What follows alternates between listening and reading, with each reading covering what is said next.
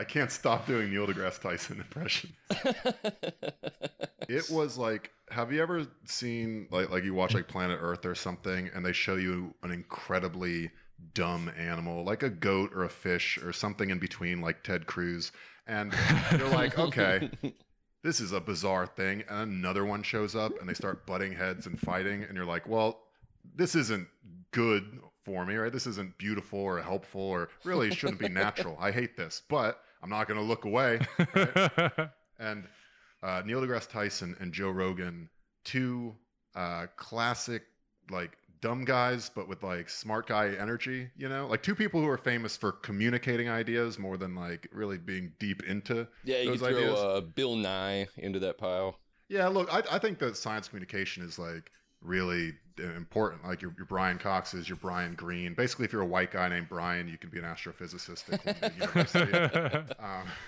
But no, Neil deGrasse Tyson went on the Joe Rogan podcast, and I listened to every second of it because both of them were like on one. Like they're both so big and famous now, and so sort of dumb that they went back and forth where Neil would explain something scientific and Joe would just like not understand at all, or like do this thing where it's like, oh no, particles can fuck you up. Like I took ayahuasca in Chile, and like that was, people don't realize molecules are God. And then so that would make Neil deGrasse Tyson go off on a thing like, and the thing about God is he's not just in the molecule, because if he was, we could split God. There'd be an infinite amount of gods.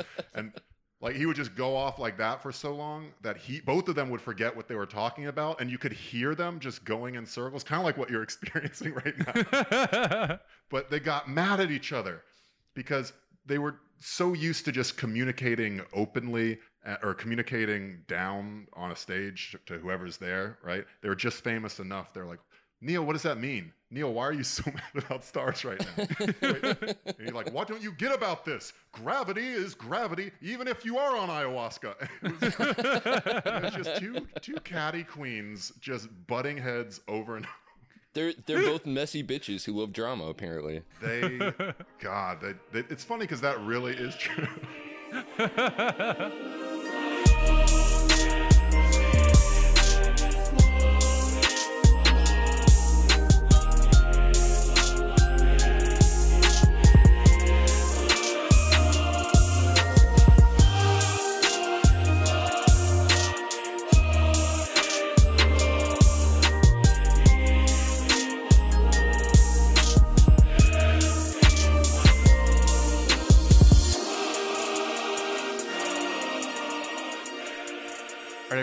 Welcome to Dumb and Awful. This is Brett at Relentless Board.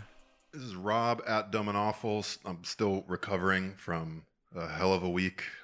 Watching the Dem debate changed me in ways that I'm still trying to discover, but not for the better, I assure you. And with us this week, we have Matt from Breadline Pod, Redwall Pod, and Liquid Flannel. Hey, everybody. Yeah, thanks for... I feel like that's 3 for 3. Me. Yep, that's right. And possibly a fourth one, I don't know. People keep telling me that I can't stop now. Like, if I've started a podcast empire, I've got to keep going. I've got to just keep adding shows. There's one thing we need more than anything, more than understanding, more than tolerance. It's more podcasts.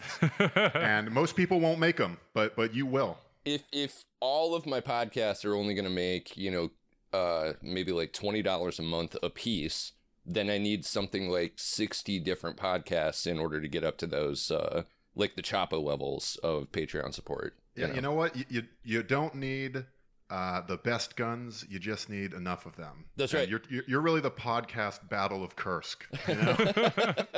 Even if they cancel 5 or 6 a week, you're just gonna keep on coming.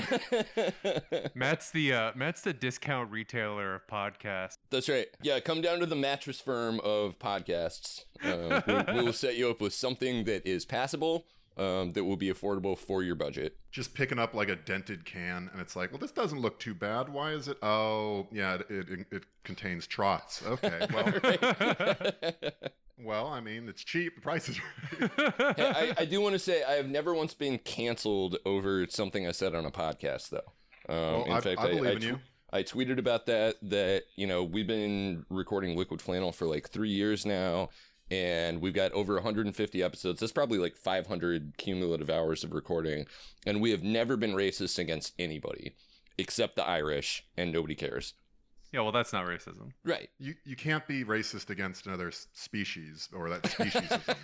I mean, look, you have to be clear with your terms, right? It's not good that you're being speciesist, just like it wouldn't be good if I found some sort of, I don't know, albino emu running out in the world and just kicked it. Right. Well, I mean, it's not a perfect metaphor, but it kind of works for the Irish, huh? I'm part of that cursed subrace, so I can make these jokes. Yeah, but at least you have infravision and stuff, right? Or are there just no? There's no talent traits at all. Yeah, what are the Irish talent traits like? No, I mean, I can balance a quarter perfectly on my sloped back forehead. So that's a good bar trick at least. Where my family really just smart dudes all the way down.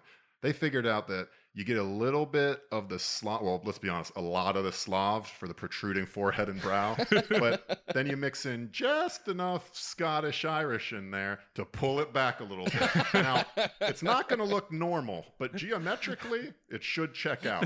I'm picturing this like the like Mario 64 opening screen where you could fuck around with his head and like drag his forehead back and drag his nose down. Yeah.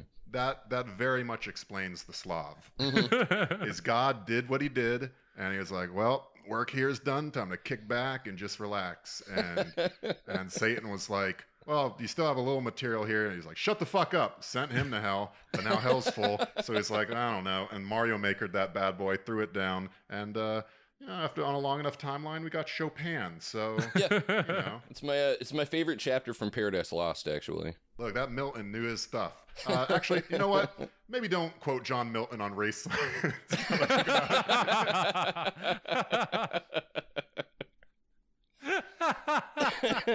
Also, all the good Slav content in the Bible is in the Apocrypha, obviously. Like that goes without saying. Book of Enoch, it's all there.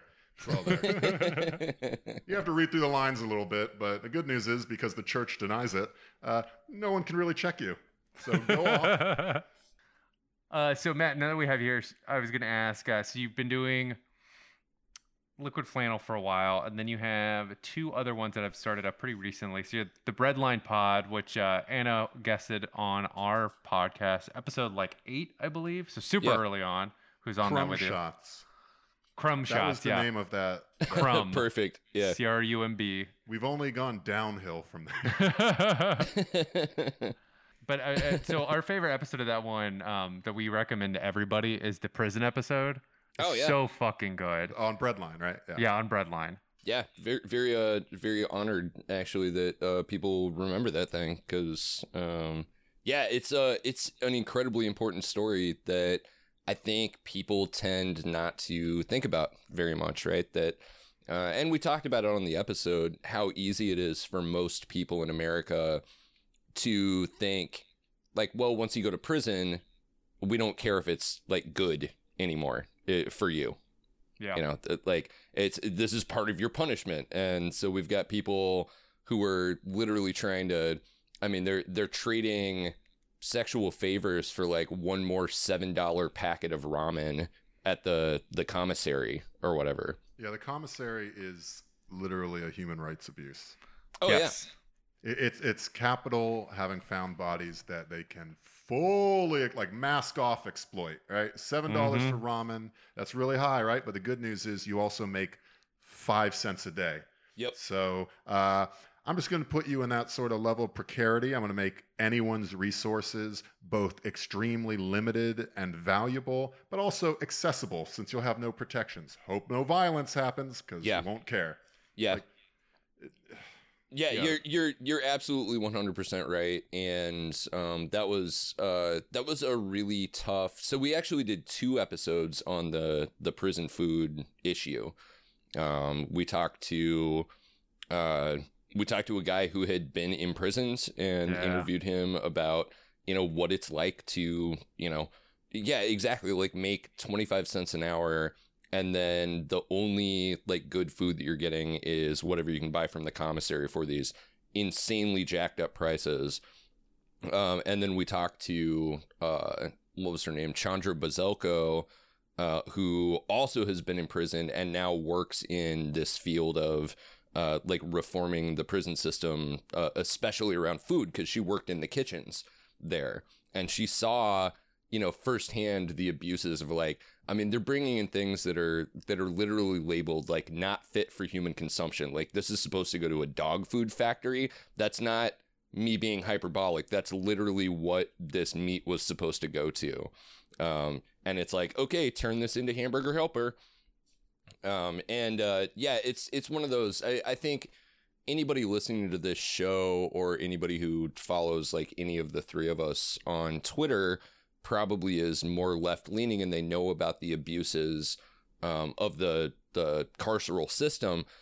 And what we wanted to do with those episodes was highlight an aspect of that you don't normally hear about, unless like there's a huge like scandal that breaks out, like, you know, when, you know, it's like prison packed spinach or whatever suddenly has like causes a massive E. coli outbreak across the entire country.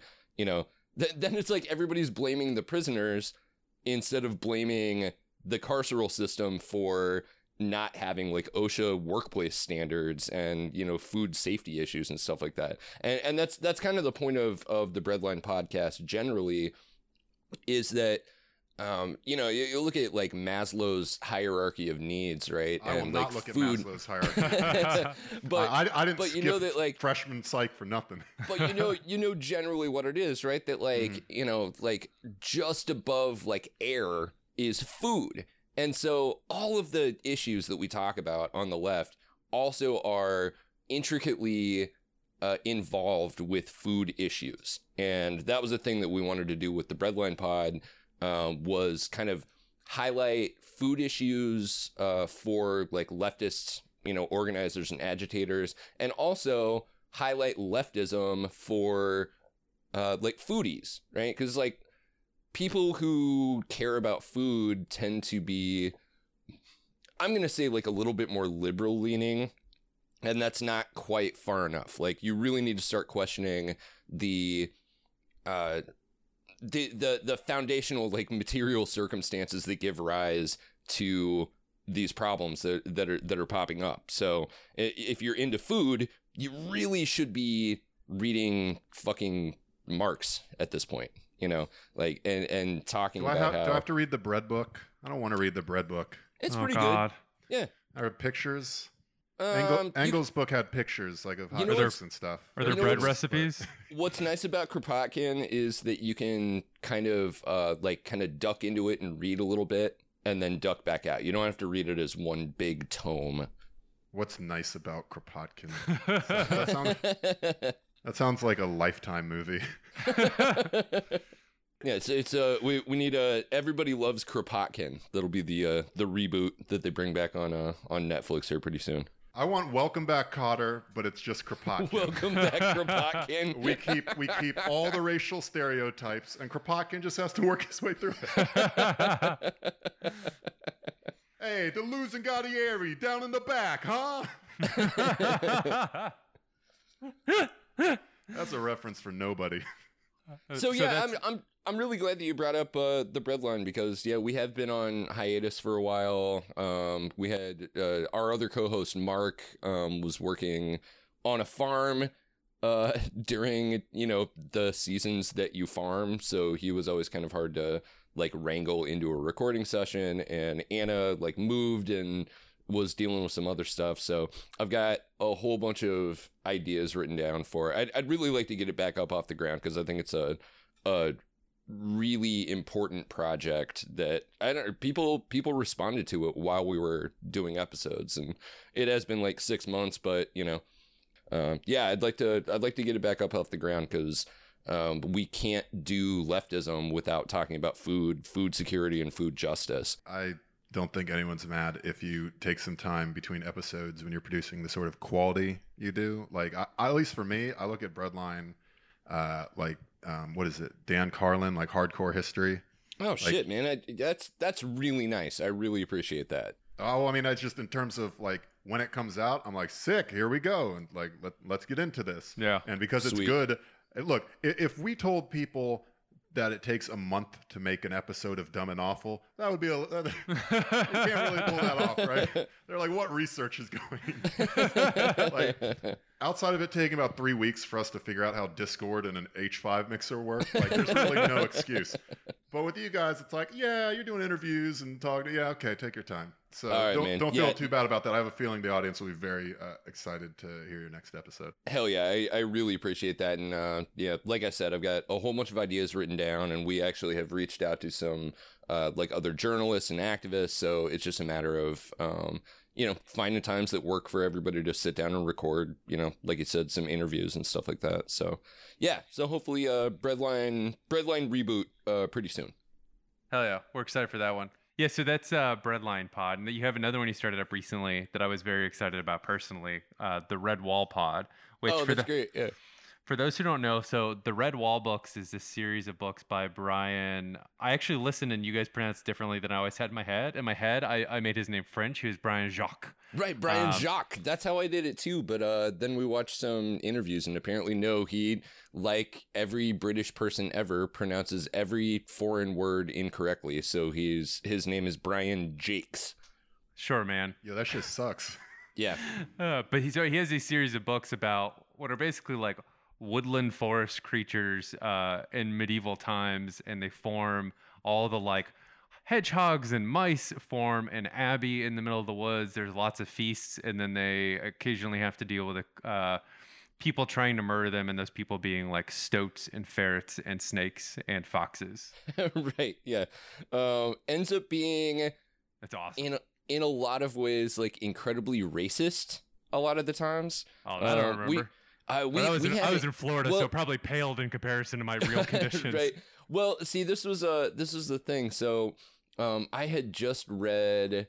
We just got a copy of Redwall at my house, and I read back through it, and I was like, I remember reading these as a kid, and I didn't pick up on the like really weird race essentialism, the very strange religion stuff. And when you said found an abbey, I'm like, that's a weird thing for a turtle and a hedgehog to do. You really should have other priorities. Listen, as a chubby kid, I just wanted to hear about like literally anything with a sword and then feasts. So yeah, totally. No, and they're great. I mean, the stories are actually super fun, and it's all like, like if you haven't read them, it's sort of like picture, I don't know, Dungeons and Dragons or like Lord of the Rings or something, except all of the characters are like woodland critters. So like usually your hero is like a mouse or a badger. Usually your bad guys are like a really especially evil sea rat or like a ferret or like a fox who's a slave driver or something like that. Yeah. And they're super fun to read as a kid, but reading them again as an adult, I was like, wow, there's a lot that you could pick apart in here. So I made a joke that like this one actually started off as a joke where I just, I had like, that hot post on Twitter that was like, really, some socialists need to make a podcast about the Redwall books and like the government, the racism, the religion, like all of the different themes. Honest to God, intending it just as being like a throwaway comment on Twitter, and then like 900 people replied with like, oh my God, where's this been my entire life? Like, how do we fund your Patreon? It's like, oh shit, okay. I am not one to turn down another opportunity to start a podcast. So clearly, yeah. So for the listener who can't see him right now, 2 podcasts just fell off of him like the Cloverfield monster and have started their own Patreons just since he's joined. Yeah. So we started it up, and it's been super fun. So like every episode we read one of the books, and we do like a real brief recap of what the book is about. And then we just talk about whatever came up for us. And like I said, when you read them as a kid, you don't notice like how racist it is. Brett certainly did. Nope. I did not. Like, just like that is like Florida, Right. Like Florida is, you're not, on average, you roll the dice on your parents in Florida, you're not going to get the woke one that's like, it's give a mouse a cookie, but it's also about means testing. And you at age 5 right, are like, great. No. Look, no. Brett, you missed this story, you missed the effects. I'm even worse. Like, my parents are not unpacking anything. I remember just like watching Song of the South and being like, damn, that dude hates briar patches. That's actually, yes, That was as I far had as the I exact got. same experience. What's wrong? What happens in briar patches? And Oh. we'd go to Disney and they have that ride, and I'd be like, "Oh, that's that fucking briar patch he's always angry about." Right. For a good portion of my life, I was afraid of falling in tar because I saw that image so much around me. Sure. Yeah, why? That's the South. Yep. But like Rob, you brought up the idea of means testing as like an example of racism. I'm talking about like actual honest to God, like blood libel using calipers on skulls racism in these Jesus. books. Yeah, no, it's Yeah, and that it's I don't stuff remember. that and we talk about it on the show that like when you show kids a story, you know, like let kids read a story that has things in it like really elaborate descriptions of the foxes as being I mean, they're gypsies. They're coded as being like the Romani. So they're the that I fortune remember. tellers. Yeah, they're the fortune tellers. They travel around in big carts covered in like beautiful silks. They steal children and sell them to underground like slave cabals. You know, reading it as an adult and you're going like, wow, this is like Quillette levels of racism at this point. So anyway, yeah. So it's super fun. We have fun with it. Yeah, see, I just remember the like otters and hares are badasses, and then there's always one super hardcore badger who lives literally in a mountain because he couldn't resist himself. Yep. And the badgers are always like the biggest badasses in the book. Oh yeah. Yeah, totally. It's extremely cool. That is the level Brett is analyzing. The badgers are pretty fucking badass. Extremely cool. Like it's surface. I remember the first time I watched Blazing Saddles with Brett. He was like, "Well, what happened with the story? Are they going to come back to it?" I was like, damn, that gunplay's cool. Not really sure why During the the- townsfolk are so angry all the Why are time. they in But the 70s now? Were there Yeah, cars they're back in then? that Dom DeLuise scene with all the like the gay dancers, and it's like, well, what happened with the townsfolk? Like, did that ever get resolved? That municipality was a disaster, huh? Oh, awesome.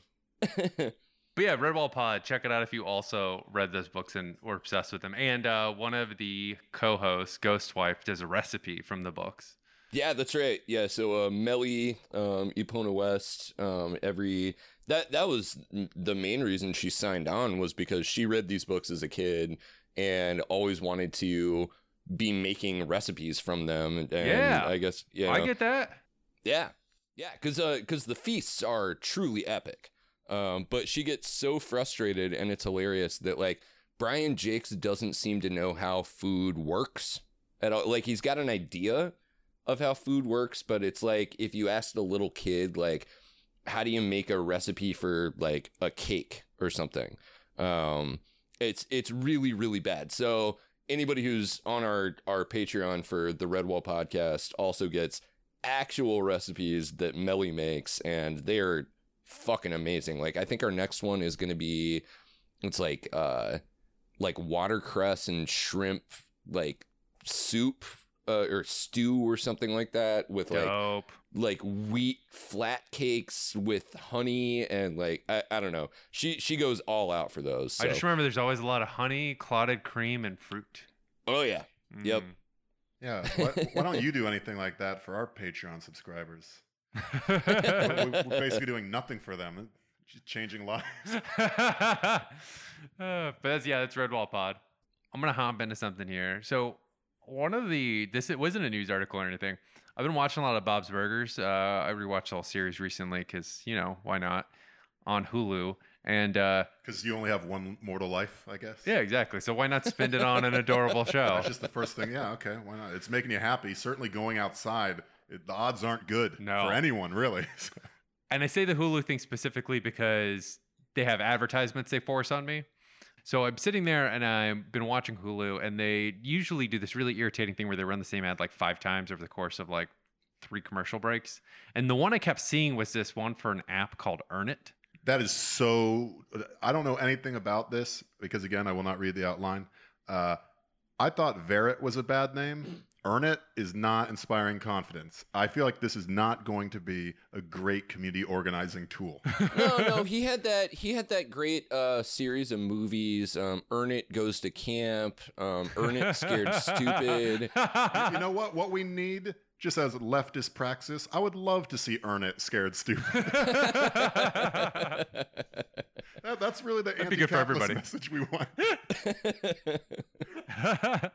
Hey, Vern, if you don't have a cultural revolution, Vern, how the landlord's going to learn?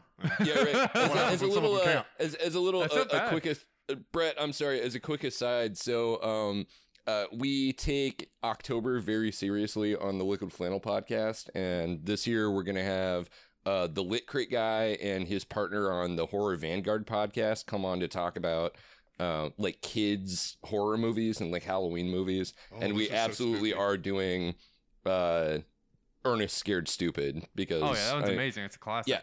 Yeah. And it's also like deeply troubling when you watch it as a kid, right? There's some scary shit in that one.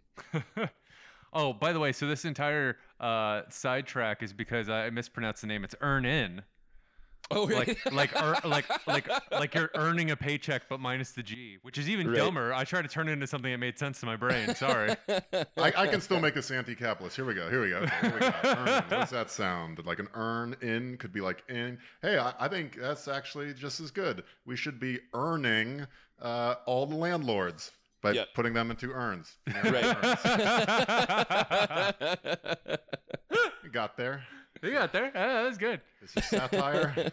Obviously, I don't encourage anyone to do anything other than, yet again, subscribe to Patreon. No, we're talking about in a video game. Yeah, if it happens in a video game, it doesn't count. That's why everyone logs on to say the N-word, apparently. So this Earn an app, they kept pushing advertisements. I was intrigued because the way they position it seemed like a vaguely non-profit thing. And I was like, but how the fuck do they have a massive advertising budget? That doesn't check out, right? So I looked into it, and the idea behind this app is supposed to be that it's bullshit that you only get a paycheck every 2 weeks or every 1 week, right? You should be able to get that money the minute you've earned through your work, right? So like, I did 8 hours today. That's 100% true, by the way. I should get my money at the end of the day.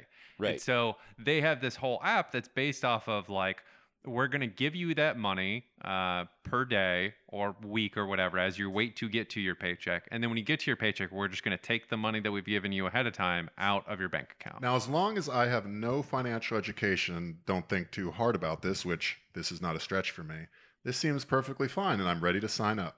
I can't foresee an issue. Right. And so, and it gets more interesting and you're like, all right, well, do they charge money? Like, no, they request tips. So if after, they've loaned you $100 because you worked like 3 days this week, they give you $100, you get your paycheck next week, they take the 100 out and then they go, hey, will you tip us? And you go, yeah, no, sure. And then they give suggested tips, which is interesting. And so you can supposedly tip or not tip as you so choose. So I read that and I thought, okay, the way it's positioned makes it seem like this is like a weird sort of community financial bank kind of situation. But that doesn't make sense. Micro-lending or something like that. Yeah, right? That's what it seems like. It seems like they took a micro-lending concept and twisted it a little. And it's like, all right, that's intriguing. But again, how the fuck do they have an advertising budget? Because if they're doing true micro-lending in a nonprofit style, they would not be spending money on advertising this aggressively. So I looked into it and oh boy, do they get a ton of money from other places. So they just had a Series C funding. So this is a startup. This is a Silicon Valley startup. They just did their Series C funding where they got $125 million from like Andreessen Horowitz, Spark Capital, March Capital Partners, Ribbit Capital. And before that, they had gotten something like $60 million on their previous round. So to be clear here, we have an app that seems like it's doing good for people and giving them money before they get to their paycheck because they've already done the work. Right, and only asking for a tip in return, but who is heavily, heavily subsidized by venture capitalists, which every alarm should go off at that point because no venture capitalist gives you money without expecting a return. Yeah, that was my exact takeaway. So I did read the outline and I read all of those articles. And How dare you? Yeah. Okay, don't flaunt your reading privilege. Hey, look, man, if I'm going to go on a podcast, I want to know what I'm talking about. Why? No one else does. Yeah, so that was my big takeaway too, right? Because they're not charging. This isn't like balloon loan like interest rates like you would get at a payday lending place or something like that. And as far as that goes, it's good. And then you realize that they're being funded by venture capital, and you've got to wonder how long it is before they get to that point.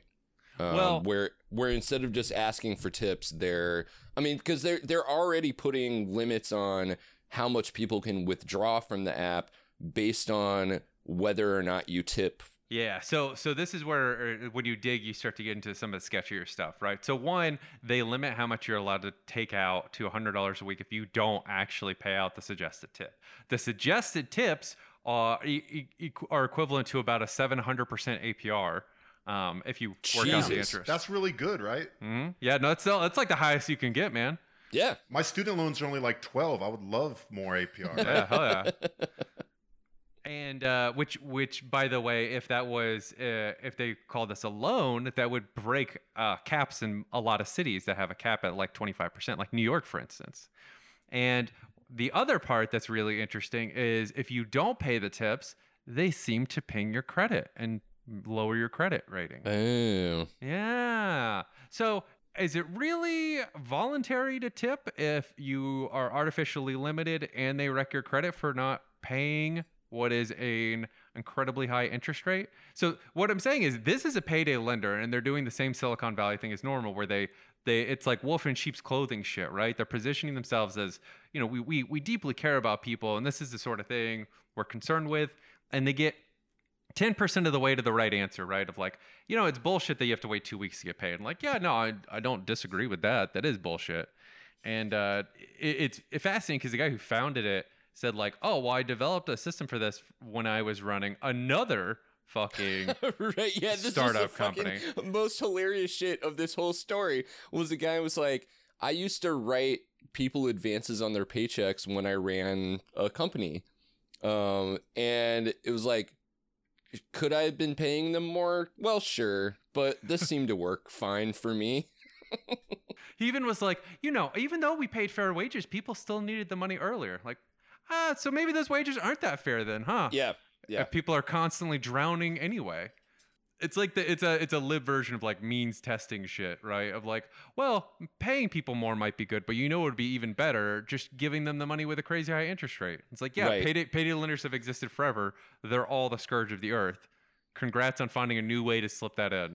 Well, and you've got to fucking love Ezra Klein and Vox.com. I do not. I never have to love it. Where their whole big, like, here's the breakdown, like, here's the explainer or whatever on it. It's like, okay, so they're not actually addressing any of the root causes of, like, poverty amongst millennials. But, like, this is better than them going to a pawn shop, right? It's like, No, because you can buy weed at a pawn shop. yeah. No, I know. They even laid out like, oh, so this is basically useless. It does seem to have some sort of predatory aspect to it. But I don't know, it's better than nothing. And they even Right. there was That sounds like all my exes. my favorite is they interviewed this woman, Myra, who has to use it. And it says, for customers like her, Earnin is a necessary service, even if she isn't entirely comfortable with handing over her bank information and other sensitive data to a VC-backed startup. Quote, I'm alone comfortable with it, but I'm not uncomfortable enough with it to not use it. I think it takes a degree of privilege to be able to keep all your information private.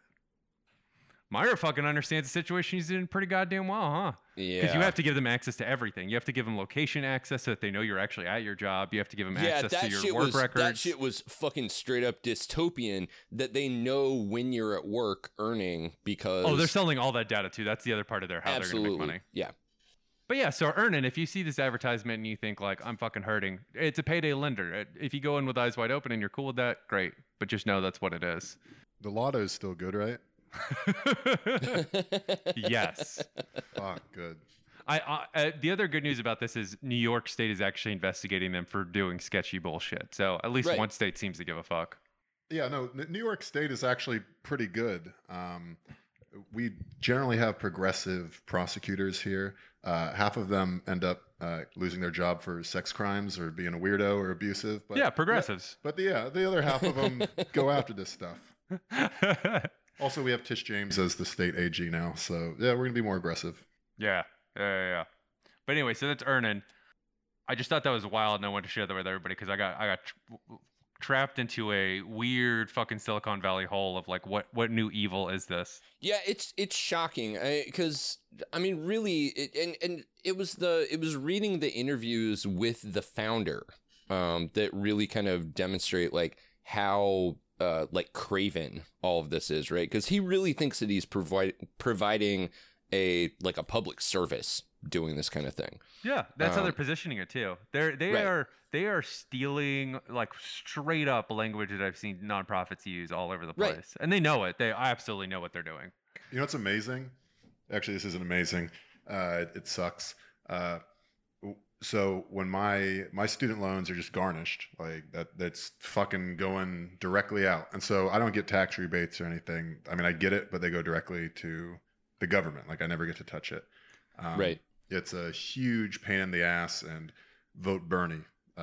But yep. One year around tax season, I actually did get this like nicely branded packet from, I don't know, like Equifax or Experian. No, it was from, I don't remember the company, but I opened it and it was all this like tips on getting the highest refund and resources and numbers you could call and let us help you. And here's a promo so you can get your tax stuff done. And I was like, damn, this is like really helpful, you know, because I'm not necessarily great at this. I'm sure other people aren't as well. And so I dug into it. It's from my student loan servicer. They don't give a fuck about anything, but they know that they get the rebate. So they want to make sure I have every dependent. They're basically my accountant so they can get more money out of me. Oh my God. Yep. Holy shit. Incredible, right? Holy shit. I've never heard of that. Wow. Yeah. For 1 second, I was like, this doesn't check out with my understanding. You know, the dude internally who came up with that made a mint. Like, he got a promotion. Everybody's like, you're a fucking genius, man. Yeah, I'm sure. Oh, yeah. They probably got tax breaks for doing, like, community service. Oh, I'm sure they did. That's awesome. All right, but in actual good news and dumb news, we got a little bit of both this week. The first one is China. This is actually from like a week and a half ago. So in the middle of all this fucking hurricane bullshit with Trump flipping out about drawing the map to Alabama and then trying to scream at NOAA and all this stuff, there's a really interesting article slipped through right before Bolton got fired that China just did a massive investment in Iran. Let me read you a little bit about this deal because this was interesting. So part of the new deal is they're going to invest $280 billion developing Iran's oil, gas, petrochemicals. It's all front loaded. They're going to be doing another $120 billion to upgrade Iran's transport, manufacturing infrastructure. This is similar to deals they've done in parts of Africa to like upgrade the infrastructure in exchange for mineral rights. They get first refusal to bid on any new stalled or incomplete oil and gas field developments. Like, it's an insanely good deal for them. And you go, oh, what's Iran getting besides like guaranteed stacks of cash from a world power? Well, additionally, this will include up to 5,000 Chinese security personnel on the ground in Iran, which basically guarantees U.S. can never fuck with Iran because they might accidentally kill a Chinese army member, and then we're really in the shit then. So thank you, China. That pretty much guarantees we're not going to war with Iran anytime soon. Yeah, it's a pretty sweet deal. You know, somebody had tweeted about how if it had been China going into Afghanistan post 9/11, really what they would have done was they would have invested $30 billion for a bunch of Chinese branded hydroelectric dams on every single creek, set up all of the like schools and like technical facilities that they needed to do that. And they would have left 10 years later with that country completely in peace, with $40 billion. Like, they still would have come out with a profit. And it's amazing to me that I don't know that they're outplaying the United States so badly on that, that there's nothing really other than like the John Boltons in the administration to say like, no, the only way that we can like settle our differences is through a hot war. Like, no, it's just fucking buy the country. Yeah, I'm sorry if this makes me a bitch, but like I kind of think wars should be hot or fuck off. Yeah. If my wars don't have big naturals, then I'm not interested. John Bolton just looking at 2 oil derricks and trying not to come. He's looking at Venezuela. They're like, it's not even that developed, and he's like, yeah, that's why I like it. But yeah, this is really interesting. I mean, mostly just because like it's great to see them save us from ourselves. Thank you, China. President Xi really just strength to strength. Yeah, fuck yeah. But it's part of their like they have this really massive investment they're doing on like the new Silk Road, basically, where they're building out this huge infrastructure pipeline and roads and pipes all the way from China through the Middle East, so that they have a constant flow of trade goods. And so they've been doing this progressively for years. And it's very funny that they went, yeah, Iran's the next one, because it's both fuck you and helps us out. Yeah, Brett, I think you just turned me into a dengist. Hell yeah. Mission accomplished. Horrible. That's worse than Trots. Look, I'm going to ironically appropriate Trotskyism because it really doesn't mean anything in the modern day. But Dengist is somehow even less valid. That school of thought. And Florida news for you. Somebody put in a bid on the Miami Heat Stadium for naming rights. Yeah, that's right. And they put in a bid for $10 million. And this is after American Airlines said that they're not going to renew the naming rights with the Miami Heat, which, ooh, sorry, Miami Heat, nobody loves you. But you know who is interested? Bang Brothers. Yeah, they're gonna turn it into the Bang Bros Center, or BBC. Hell yeah. You know, a lot of people give Bang Bros a hard time, but they're really the General Motors of South Florida. You know, they. You know, I remember growing up, seeing my dad put in a good 8 to 10 inches working there, and getting the wristwatch. They were I remember early on that they were one of the first to really help single mothers. Yeah, sure. all of your different stepsisters worked there at one point. It's they do a lot of good, and I think it's time that they be recognized for it. It's honestly, that is less offensive to me than having to turn on a basketball game and be like, "Welcome to Cleveland for the Quicken Loans Arena, named for and owned by all the worst finance billionaires that are killing modern journalism." Like, yeah, that's the default. You aren't thinking about too much. What do you think about when you hear "Welcome to the BBC Center, we're ready for some basketball"? Well, probably some people having a good time. Yeah, so Brett, I mean, has there been a competing bid for the Miami Heat? No? Yeah, so far, no. People thought it was purely a publicity stunt, but they did actually officially submit a bid. And they compare it to the fact that, like, when Denver had Mile High Stadium had naming rights come up recently, every dispensary that had any money threw in a bid. And it's sure. Like, yeah, that's fucking genius. Denver, you should do that, you idiots. 1, you can support something that's actually local. And 2, it's fucking hysterical. You're already called Mile High Stadium. Mile High. It's amazing. It's an amazing pun. Stop fighting against the flow. It's in Miami. Like, Miami, you're going to do porn stuff? Like, great. It's porn or cocaine. Make your pick. It's one of the two. The president is Donald Trump. I've had to watch Michael Avenatti and Stormy Daniels in 2019. Like it's just why not? It's a good point. Like, what audience do they think they're going to lose if they were to name it the BBC? People that are trying to tune in for EastEnders and are getting one hell of a surprise. the Downton Abbey crowd. I'll tell you, as somebody who's watched Downton Abbey a little bit, like, it could use a little bit more BBC in there. I got good news for you, buddy. I'm gonna send you a URL that's gonna blow your mind. I'm saying I got other dumb Florida news too. Well, you that know last what? one was actually just delightful. Yeah. Should that come to pass, we'd all live in a world that's slightly more beautiful and Yeah. tolerant than the one we I've got currently no inhabit. problem with it. Let's do it. I have other actually great news too. It looks like they're gonna ban a lot of vape carts, which that's good for all of us because fuck those people, fuck vapors. Wow. Wait, vape carts? What? Oh, cartridges. Vaping, yeah. So Right, basically, what happened is a bunch of stuff has come out about. We've had like 4 or 5 people die now. Mostly, it's unregulated vape carts. It was 6. It was exactly 6 people. They made 6, my such a bad. fucking big deal out of it. Damn, that's the same number that razor blades and apples killed, probably. But no, I want to hear the anti-vape socialist Brett go off here. No, I don't actually give a fuck about vaping one way or the other. It's just very funny to me that the president felt the need to go like, new problem in country called vaping. Meeting today to let you know it's out there and studying it carefully, potentially very bad. Been deaths. These are exact quotes. Yeah. Yeah, I don't know. I mean, how much should we care about a cause of death that's like lower than the number of people who die like trying to get their snacks out of a vending machine every year? Here's the thing.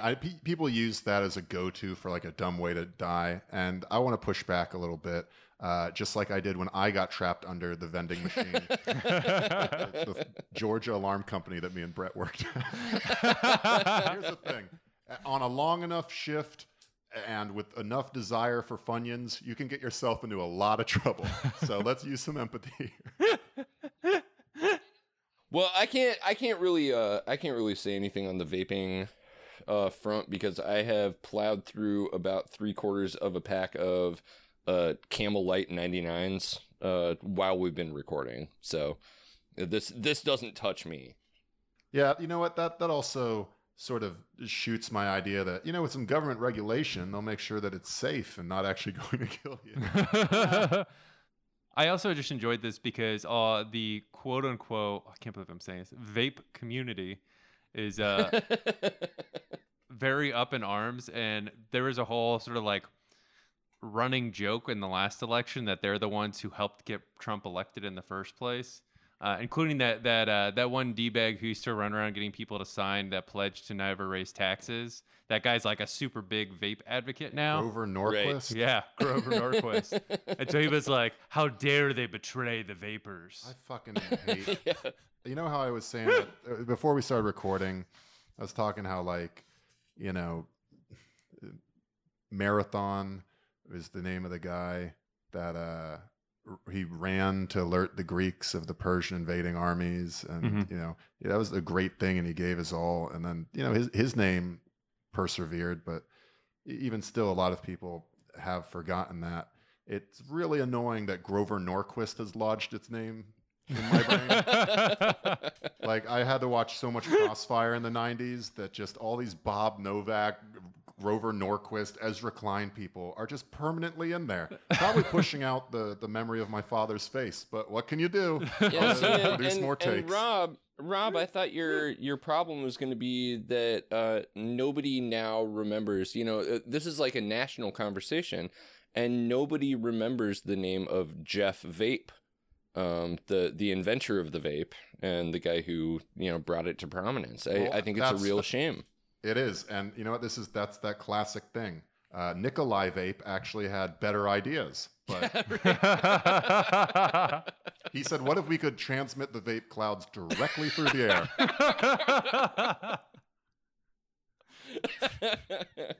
air?" Look, his racial politics weren't perfect, but when it came to vaping, he had that down. So we'll go from one dumb trashy article to another. This one's coming from New Jersey here.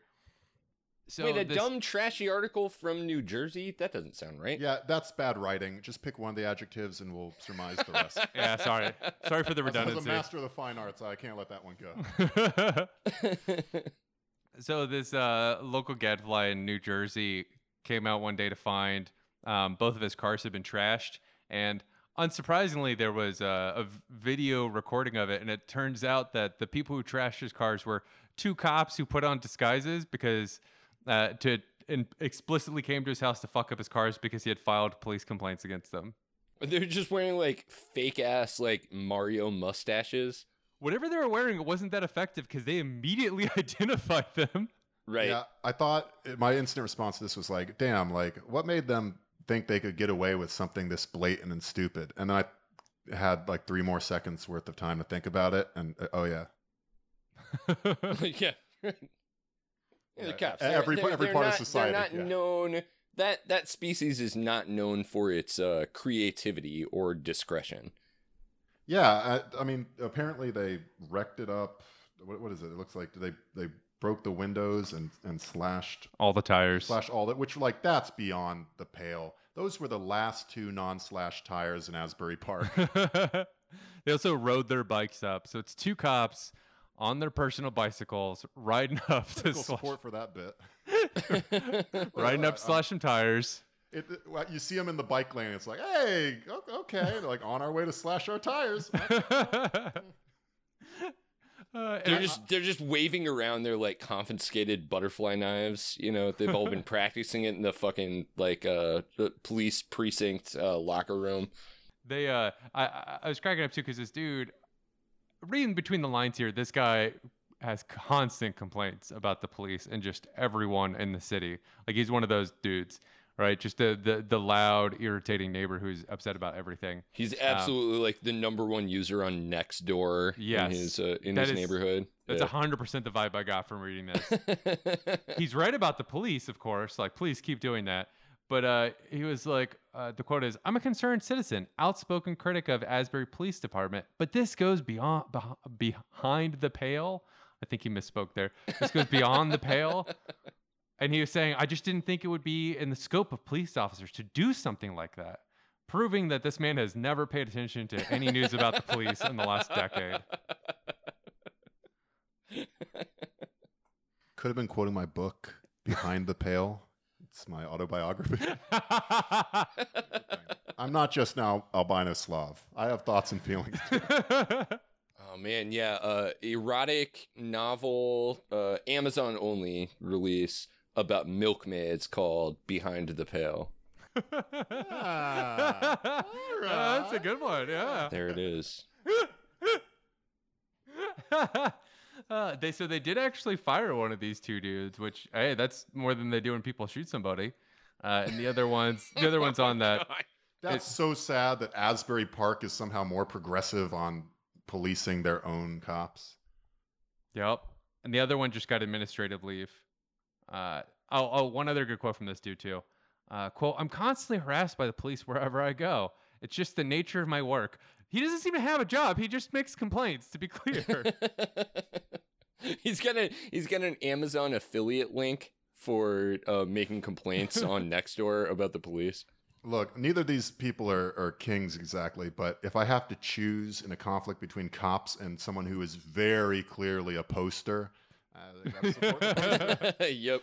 I mean, he did get a cop fired, so critical support. That's fucking praxis. The most irritating possible version of it, just like the DSA. And yet the most popular form we see today. Posting and hoping it works out, I guess. Come on, guys, do better. You could also podcast and hope it works out. Don't let your grandkids ask you what you did at this very important time and not have an answer that links to a Patreon. This is going to be the first generation where kids are going to be able to see their parents' posts. Yeah, that's already happening. Yeah. That would be so embarrassing. Like our generation, we're old enough where we have friends with kids. It's a thing. So like, I'm imagining myself in the 6th grade and just like, Finding your mom's porn video. That's a thing that happens too now. In Florida specifically, I've actually had multiple stories in Florida for this. Just the idea that you could own someone by being like, oh yeah, well guess what? Your dad has no clout on Twitter, bitch.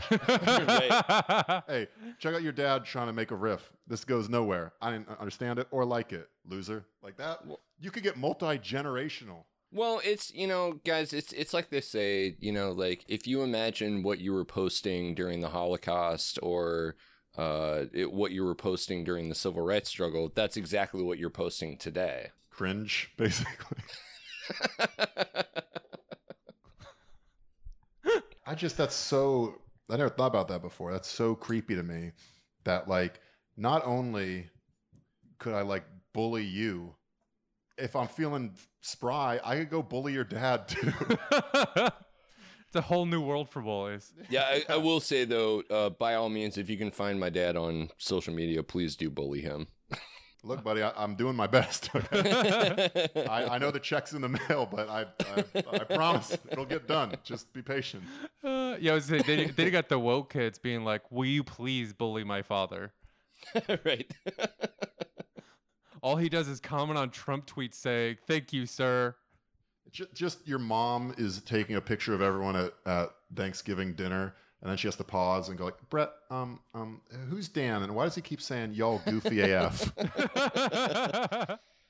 What do you think is going to be more embarrassing in like 10 years though? Your dad was a Trump reply guy, or your dad was a like #resistance Trump reply guy? Oh, the most embarrassing is thinking we're going to be alive in 10 years. Okay, fair enough. Damn, you got you with wordplay on that one. Trump reply guy, for sure. No, Yeah. I would much. Well, it's tough because the politics, obviously, like the Trump reply guys are abhorrent. But I do like that. Like, if I had to pick a dad, I don't want the bloodless lib dad. Yeah. You know, thankfully that is not what I got, right? Same. But if your dad was like the guy who wrote the Mueller Abs children's book, Right. that's so much worse than someone who like replies to all of AOC's posts like, "You got a nice smile, but nothing in your head, huh?" Like that guy's just horny and dumb, you know, and that's a way to And be. also apparently from the 20s. That's Hey, my till it's impression- back in my day, we didn't let a pretty little thing like you get into politics. AOC may have some good games, but she doesn't have anything going on upstairs. Like, are you saddened by the fact that I made your experience a little more whimsical? Not at all. What voice do these guys have, really? It's not one you want to see recreating those words. That's Right. true. I'm not going to do an actual impression of a Trump reply guy because it's just fucking gross. all right, fair point. All right, well, thanks everybody for joining us. This has been Brett at Relentless Board, Rob at Dumb and Awful. The show account is at Dumb Awful Show. And we've had with us Matt at Matt the Great. I'm sorry that it made me sound like an infant when I said I that, didn't but that's the understand what actual you just thing. said, actually. Say it again. Matt the Great. That's your Twitter handle? Yeah, that's my Twitter handle. It comes from I think You already know you have to explain it. That's good. Yeah. Well, I know that it's a joke that I've been using since high school. So we're talking like 20 years ago because I'm Back when old as Baby shit. Talk was cool. Right. Well, no, What's that? it comes from there was a Stephen King story where the gal in the story is talking about her like horrible sister who had a speech impediment and would always read The Wizard of Oz to her and pronounce it Oz the Great and Terrible. And so I adopted Matt the Great and Terrible as a like a nickname for like passing notes between buddies who I was selling weed with. And when I signed up for Twitter, it was like, well, I'll just use that old nickname. So yeah, it's Matt the Great with the W. It's bad, but it's not just baby talk. It's I don't know. It's not just baby talk. It's also it's a not reference just baby- you have no way of knowing. it's also a terrible reference to like the biggest like pulp horror hack of our generation. So You know, the I'm right on people get it. multiple levels of irony with that one. That's going to be my excuse. Thanks for joining us. And then your pods? Yeah, Pods, it's been plural. delightful, guys. No, All right, take a yeah, deep breath. So, Go. yeah, you want me to do this one in one breath? Okay, let me take a big drag off this cigarette. All right, I have 3 podcasts. One of them is called Liquid Flannel. That's at liquid_flannel on Twitter. It's me and my friend Brendan who do leftist politics, pop culture commentary weekly, and we get a whole bunch of people on that you probably follow if you're following the show also. I've got The Breadline at The Breadline Pod on Twitter, and that is about leftism and food issues, and we have been on hiatus, but there are Lots of back episodes for you to go and listen to, and I'm going to try to get that one going soon, because food issues are... Everybody's going to fucking starve to death during climate change, y'all. Like, we need to be building food and climate resiliency, community resiliency around food specifically. And that's what we're hoping to do with that one. And food then is not going to become more accessible, certainly. Right. Yep. Yeah, good work. Yeah, and especially not if you live in like a big urban area, like the middle of the North Texas Metroplex, like I do, where, like, you know, once the supply chain shut down, like, it's literally like a fucking like 10-mile journey to get out to anything approaching land, you know, much less like more food. So and then if you are a giant nerd like me and my co-hosts on the Redwall podcast, and you were a big fan of Brian Jakes' Redwall series, we're rereading all of those books and not attacking, we actually really like them, but definitely doing like deep dive critique on the Redwall books, talking about the politics of those books. That's at the Redwall Pod on Twitter, and that's got like actual rewards on Patreon. You can get food,